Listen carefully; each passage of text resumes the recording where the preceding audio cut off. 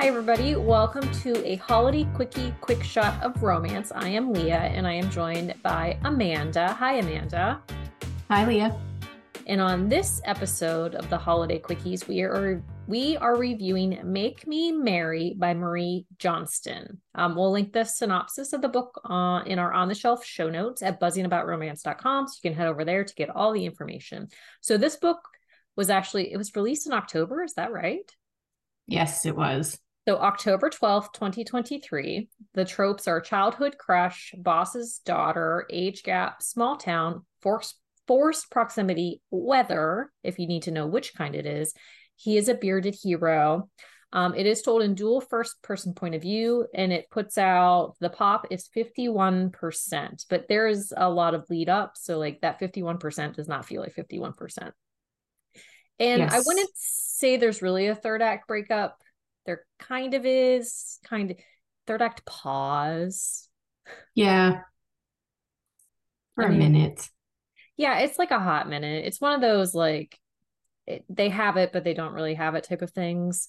So this one, it was 139 pages, and yes, sirree, it is spicy. Yes, it is. So it is part of the Oil Barons world, which is a spinoff of the Oil Kings world. So if you haven't read these series, you can just dive into the story. So if you haven't read Marie Johnston before and you want something short to see, like if you like her writing style, this is the perfect book to dive into, because it is one of those things where you meet other characters, but you are not going to be lost if you haven't read them. I agree completely. And the ultimate question of the holiday quickie quick shots: does this pass the Die Hard Christmas test? No, I don't think so. I agree. So I think it could have happened, they're in North Dakota, right? So I mean, they could have been snowed Yeah. in several instances, and the Christmas part doesn't really play an aspect other than that's when her mother typically goes on vacation, so she's not home. So, Mhm. but other than that, it could have been any time.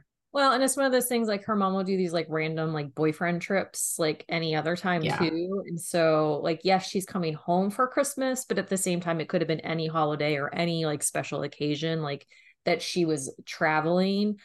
So yeah, unfortunately, it does not pass the Die Hard test. But this is the story of Colt Jensen and Nora Barron. So Colt has worked Yes. for Nora's mother for many, many years now. He's usually a man of one night stands and has a reputation around town about that. Yes, and he's kind of keeps to himself, so not a lot of people know much about him other than his name and that he works for Nora's mom. And I think he's probably closest to Nora's brother Holden, Mm-hmm. but even Holden doesn't really know a lot about him. Yeah, he's really tight-lipped about his past. Like he's very ashamed of his past and like what got him to this point in his life. And so like, that's the thing. Like he and Holden, like Holden's one of his best friends, but Holden does not know a lot of like what got him to like North Dakota and why he is the way he is. Because they actually, in the very first chapter, like Nora makes a comment about Colt, and he's Holden's like, yeah, he's off to wherever he goes at this time of the year. Like nobody even knows like where he's at, what he's doing, or anything like that. So he's very closed off. Like he keeps a lot of things close to the vest. And as like his story unfolds, you can understand why he does, and because of decisions that he made. But at the same time, it's like, dude, you're 44. Get over yourself a little Yeah, bit. it's time to move on. Yeah, and I I had a hard time with why he came back early. So he comes back early to the house, and he let me just tell you this a little bit. So Nora goes to her mom's house and she walks in the house and there's a naked ass like in front of the refrigerator. Now Nora's not disappointed in this naked ass because Colt is standing in the kitchen butt naked because Yep. he put his clothes in the washer and nobody was All of home. his So clothes. all of the clothes, and nobody was home. And so he just decided to stay naked. Because who doesn't do that? I mean, I Yeah, can't say right. that I walk around my house without any clothes on, But hey, some people might. And if that's your thing, have at it, friends. It's not my cup Yeah. of tea. No. But you know, it created a nice situation for Nora to get a peek though. Oh, she could, and a peak she does. Yeah. Yep. It's not really a peak. I mean, if you know what I mean. Yeah. She's not disappointed in the view. I'll just say that. But yeah, but Colt, like he says he came home early, and as his story plays out and he explains like why he came early, like I kind of wanted to kick him because I'm like, you're not making it any better for yourself. Yeah, he was in his own way a lot. He really was. And like you could understand it, but at the same time, it's like it's never going to get better if you don't have conversations and like are open and it was his character was a little frustrating to me in that sense. Not that I didn't enjoy his character, but he was a little frustrating. No, I can see that. But so Nora was raised in this small town of Coal Haven, but she actually owns a coffee shop in Bismarck, which is very gut friendly. So Nora does a lot of like substitute gluten-free, like substitute sugar type of things because she has a lot of like stomach and health issues. And one thing I really loved about Nora is the fact like she went out and she did something for herself to take care of herself, and her family doesn't understand her, and it made me a little bit sad for her.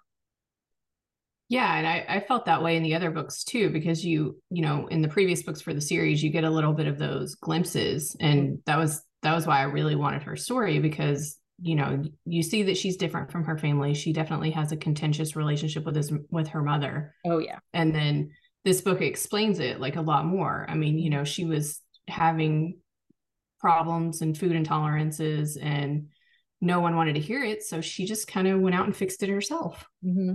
Well, and like Holden and her have a pretty good relationship. And it's one of those things where it's like you can understand like why he acted the way he did because he's her older brother. And it's one of those things where it's like, I think that he thought she was doing these things to get attention. But as they've gotten older, he's recognized like it truly was like, I need to do this for my health. Like I am not okay physically.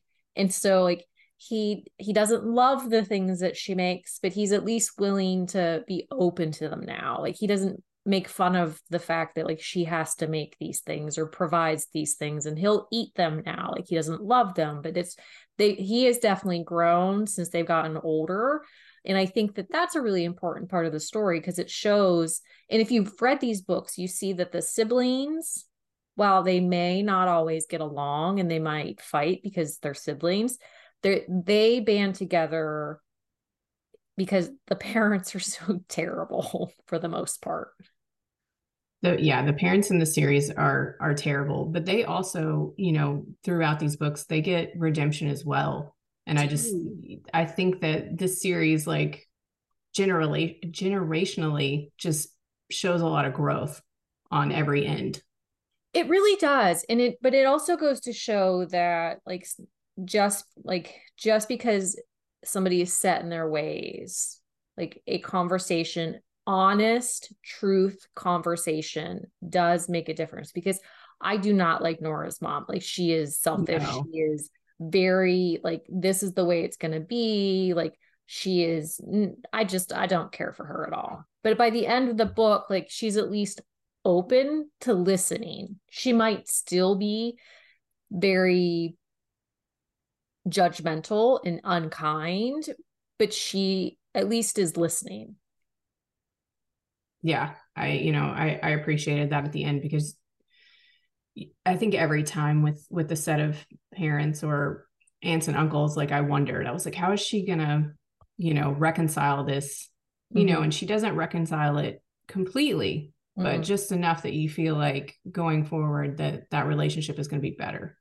Yeah, and I appreciate that because that's the thing. Like it's not going to be an instantaneous fix. Like when there are issues, like it's not like you snap and it's better. Like there's going to be backslides. There's going to be things that happen. And it's one of those things where like it's so real in the way that she treats the changes in the adaptations in the relationships and the friendships and all of those things. Like there's just such a realness to the way that she writes her characters. It really is. I love it. Mm-hmm. So Colt and Nora, like they've kind of danced around each other. So Nora always had a crush on Colt, like from the time like she was young, and she said like like her feelings changed as she got older, but he changed a lot too. And probably she said it had been like 5 years, but in their relationship had completely changed, and he basically avoided her. And then you find out he started seeing her in a very different perspective, and like being the boss's daughter and being who he perceives himself to be, like he created that distance and avoidance.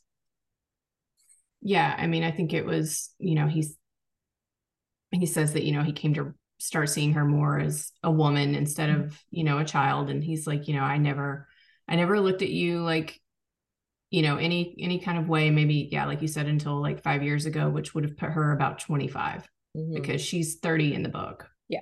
So there's a 14-year age gap. So but it's one of those age gaps where like she's almost the more mature of the two, because she's very business savvy. Like I said, she owns her own coffee shop. Like there's talk, she has had thoughts about expanding into a second location, but she's terrified to do it. And I feel like that's a really important part of the story, because it's like she's very business savvy, but at the same time, like she is petrified to expand and get to be too much for her. And I appreciate that she's looking at all of those what could go wrong aspects, but I wanted her to be more confident in her abilities. yeah, I can see that. But yeah, I really enjoyed the fact that she was, that she's at this point in her life. And like you said, I think she is really the more mature one in the relationship. She has her own thing going on. She kind of knows who she is. And Colt is still very much stuck in his past. Yeah. And, kind of just really, at this point in his life, doesn't really have a pot to piss in kind of thing. Like he lives on the ranch, and we find out why. We're not going to tell you because we're not going to tell you because it's a big spoiler, but I mean, there are reasons, but yeah, she's definitely got more going on for her than he does at this point. And the thing is, like, she knows she is more than what her mother made her out to be. Like, because like I said, her mom is not nice. She does not treat her kindly. She puts her down. Like, she does not instill any confidence in this kid. And so she understands, like, I am more than what she sees me as. And like Holden is very supportive. And like, he's the one who's like, you should open a branch in Coalhaven. Like, you can like do both, because Bismarck's only like a half hour away or something like that. It's not super far. It's far enough that like she has that distance from her mom, but it's not so far that like she can't see her brother and the nieces and nephews.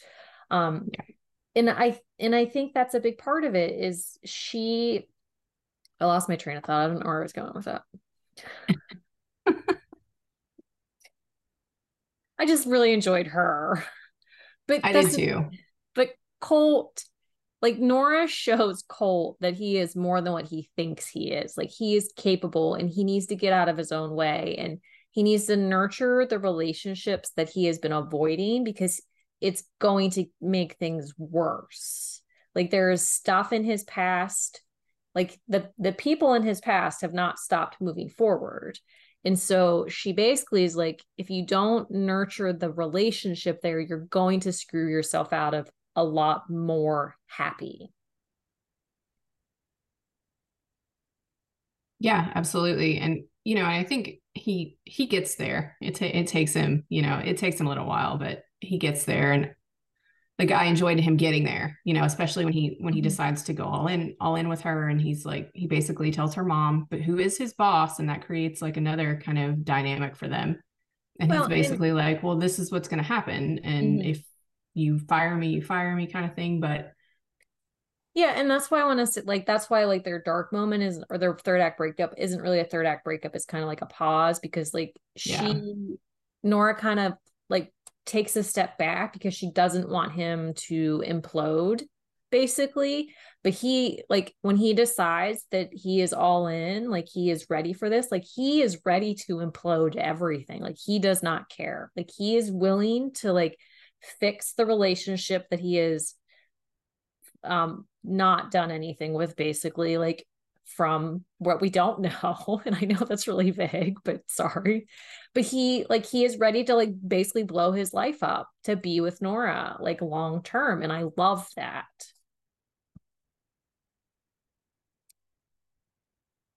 Oh, and I think I lost Amanda again.